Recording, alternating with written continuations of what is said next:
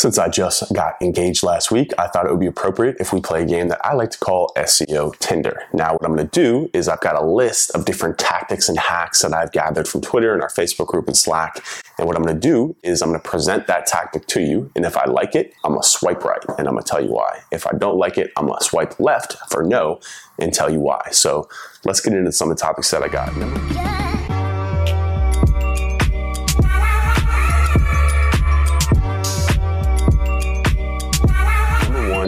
Is PBNs in Web 2.0s. Swipe left. Now, I know there's a lot of people out there that still believe and swear by Web 2.0s and PBNs, but here's the reason why I do not like them. Number one is it's pretty much just as much effort to set up or buy PBNs as it would be to go out and do like a guest post or to go out and do some form of outreach. That's number one. So the level of effort when it comes to setting up and maintaining Web 2.0s and PBNs are pretty much the same as doing outreach, but the quality of a PBN is far less than an outreach or even like a guest post link. That's reason number one. Reason number two is that I just don't think that they work anymore. I really do know that Google's algorithm's gotten so good at basically ignoring links. It's very rare to get penalized unless you do something egregious, but basically what Google really now understands how to do is just not look at those links. So think about it this way. You're spending all this time and effort working and building PBN and Web 2.0 links. Maybe you're doing so because you're on a budget, so you're spending more of your time doing that, but ultimately, they're just not working and they're not getting results. So again, that level of effort is still really high. And again, the output is so low. So my answer is no, swipe left, keep it moving. Don't waste your time. And honestly, just my opinion on everything in life. If you're going to be a bear, be a damn grizzly. If you're going to do something, do it right. Don't look for shortcuts. Don't look for hacks. You're never going to make any money in this world or put a real impact on a client's website by doing that kind of crap. So swipe left and move on. The next one up is blogging, and I am going to swipe right on this. I have pretty much built my career off blogging. I consider this a form of a blog too, just doing video, but blogging still works really well for a number of reasons from an SEO point of view. Number one is because it allows you to build top funnel traffic. So we look at everything on a website as a funnel.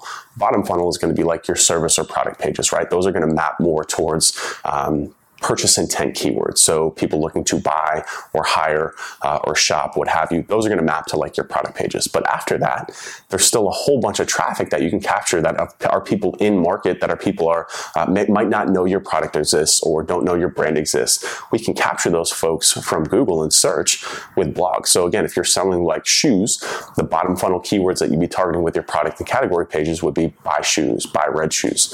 But you can also do more informational pieces of content like best shoes for summer, right? People are searching for that type of stuff because that's pre-purchase intent that people are looking for before they're ready to buy. Another example, because I just bought a house and we're renovating it, is things like design style. So if you sell furniture, again, like buy red couch, living room couch is a bottom funnel keyword, but going after keywords and putting together like roundup style posts that have things like, contemporary design furniture or mid-century modern furniture, stuff like that into a blog post that attracts people there. And then, oh, by the way, you sell that product, it's an easy fit. So blogging in any sort of content marketing for me is a major swipe right. That's going to be a huge yes. In why eat and why MYL. I'm going to swipe left on this. And the reason I'm going to swipe left is because to me, when we're talking about these types of things, and this is kind of a gripe that I have with the entire SEO industry, is it seems like people don't know how to spend their time and attention. Eat and YMYL, all it's basically saying is build a good website with good content and don't do shady stuff, right? That's all you have to focus on when it comes to a lot of SEO stuff. If you want to get down in the weeds, reading those things and optimizing websites for it, be my guest. You can waste your time. But like I said, a lot of SEO now, it's not rocket science. It's just a matter of where to input the right amount of effort to get the max amount of results. So what we want to do is we want to focus on decreasing that input while maintaining and growing the output. Getting into things like guidelines like this, when you already know the information, you already know the stuff, just like stop doing stupid shit and you don't have to worry about this stuff. So I'm going to swipe left on that. I do think it is important, the context and the content within that, but only if you're not doing things the right way. If you are doing things the right way, which we teach in the blueprint, which we teach in everything, you don't have to worry about this type of stuff. And that goes for the same thing with algorithm updates.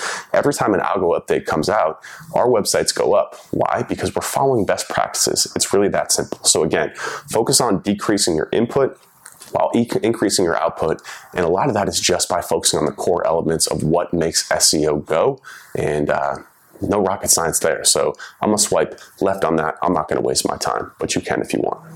Next one up is link building. This is going to give a massive swipe right. So link building has always and traditionally been one of the more popular tactics within SEO, because we all know that it drives the most results. Google's not only said that links are important, but pretty much every case study and study from reputable sources out there show us that links are still a very important part of the ranking equation. Now, what matters most with links, just like anything else that I've kind of already alluded to, is focusing on quality over quantity. So instead of going after those Web 2.0s and PBNs, maybe you go out and you try and build some relationships with relevant websites and get featured on those. Now, again, I know that's tough if you're working with clients, but if you're working with a newer website and you're working on a budget, it is actually a lot easier to just go out and try and broker some relationships either through guest posting. It's pretty much how my career started. Websites like Moz and Search Engine Journal are always looking for authors. And if you're not a good writer, you can go on Upwork and hire someone for $300 to $500 to write you a really good article.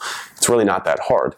Then you can get on those websites. And not to mention, once you get on those websites, it opens up relationships with those folks. I've spoken at conferences. I've actually flown out to Moz's headquarters and done a whiteboard Friday. So it's almost got that PR element of it too. So if you're working with a new site, I always try and tell people to focus on more of the relationship aspects as opposed to just like the mass link building at scale. Once you've got a website with some authority, that's maybe got some PR links, that's got a good base, then you can get into more of what I call like an aggressive SEO link building. So things like guest posting, maybe not on the top websites, but on mid-tier websites, resource page link building, sponsored posts. We're constantly, if I'm being honest, just paying other websites to put our content on there. It's kind of the way that business gets done. If you know anything about PR is very similar. It's all about greasing the wheels. I don't personally see anything wrong with it. We're not breaking any rules. We're not breaking any laws. It's just the way business gets done. Business is about the exchange of value. If you want to get your link on somebody else's website, how can you offer value to them? 9 times out of 10, there's going to be some sort of monetary exchange, whether that's, hey, I'll pay for a sponsorship package on your website, or hey, I'll pay for an advertisement, or hey, I'll pay for your time to write the article, or I'll pay for the time for you to go into your website and put that up, or you're going to pay for content to get written to get up there. Or you're going to pay in some other way, maybe with social equity. Maybe you'll share the article on your big Twitter following or Facebook page after they post it, or you'll share the article to your email list after they update it with your link. So again, link building is all about the exchange of value. Unfortunately, 9 times out of 10, there's some sort of monetary exchange in there. It's just something to be mindful. But link building as a whole, major swipe right, definitely still probably the best way aside from content to increase your organic traffic. The next one up is Python. So I'm going to give a big swipe left to Python, and I'm going to tell you why. And I'm actually hoping that this is controversial, because on SEO Twitter and just on a lot of blogs, I'm seeing a lot of stuff about Python as a scripting language to help with SEO automation. And it does. I'm not refuting that. My business partner, David Krevitt, is probably one of the best Python experts when it comes to marketing in the entire world. But he'd be the first person to tell you that a lot of the stuff that you're seeing on headlines is complete bullshit. These people are doing it as a means to kind of promote themselves, which I get. I'm not saying anything bad about these folks, but they're not actually using it in practice, because we've actually taken a lot of these models, David has anyways, I don't want to say we, and try to put them into some of our tools, and they just don't work because they're not scalable. Yes, they are good to do minor things like, changing intent and keyword tagging and stuff like that. But in all honesty, learning Python is not worth the amount of output and results that you get from that. So let me say this about Python. Number one, I'm not telling you not to learn it, because learning anything in this world is great, especially a scripting language like that. It's very powerful. It has a lot of use cases. So I want to kind of break this down even more and tell you when Python would be a good idea to learn versus when it's not. If you are an agency owner, especially a small agency owner, do not learn it. It's a waste of your time. If you are working at an agency, a smaller agency, I would say no, don't learn it. If you're working at a bigger agency like Sapient Nitro and you want to move up, I would say yes. Then it's starting to get into the worth your time range and to learn Python in terms of the impact that it's going to have on your career. If you're working in-house as an SEO at a big company like Target, I would say yes, it will definitely help.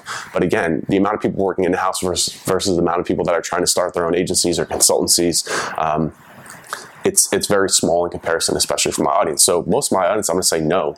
It's a waste of your time to learn it, because the amount of time and effort that you have to put in to learn it versus the amount of impact that it's going to have on your work and on your clients is very minimal. So again, I'm not saying anything bad about Python. My partner is a Python expert. We use it every day in the tools that we built, but we're not using it at our agency for the analyses that we're doing for clients, because it takes just as much work, if not more, to learn it and then try and implement a Python script to do like auto keyword tagging tagging than it is to just kind of do the keyword tagging manually, because you got to review the Python scripts afterwards anyway to make sure that the work is correct. So Python for me is getting a big swipe left.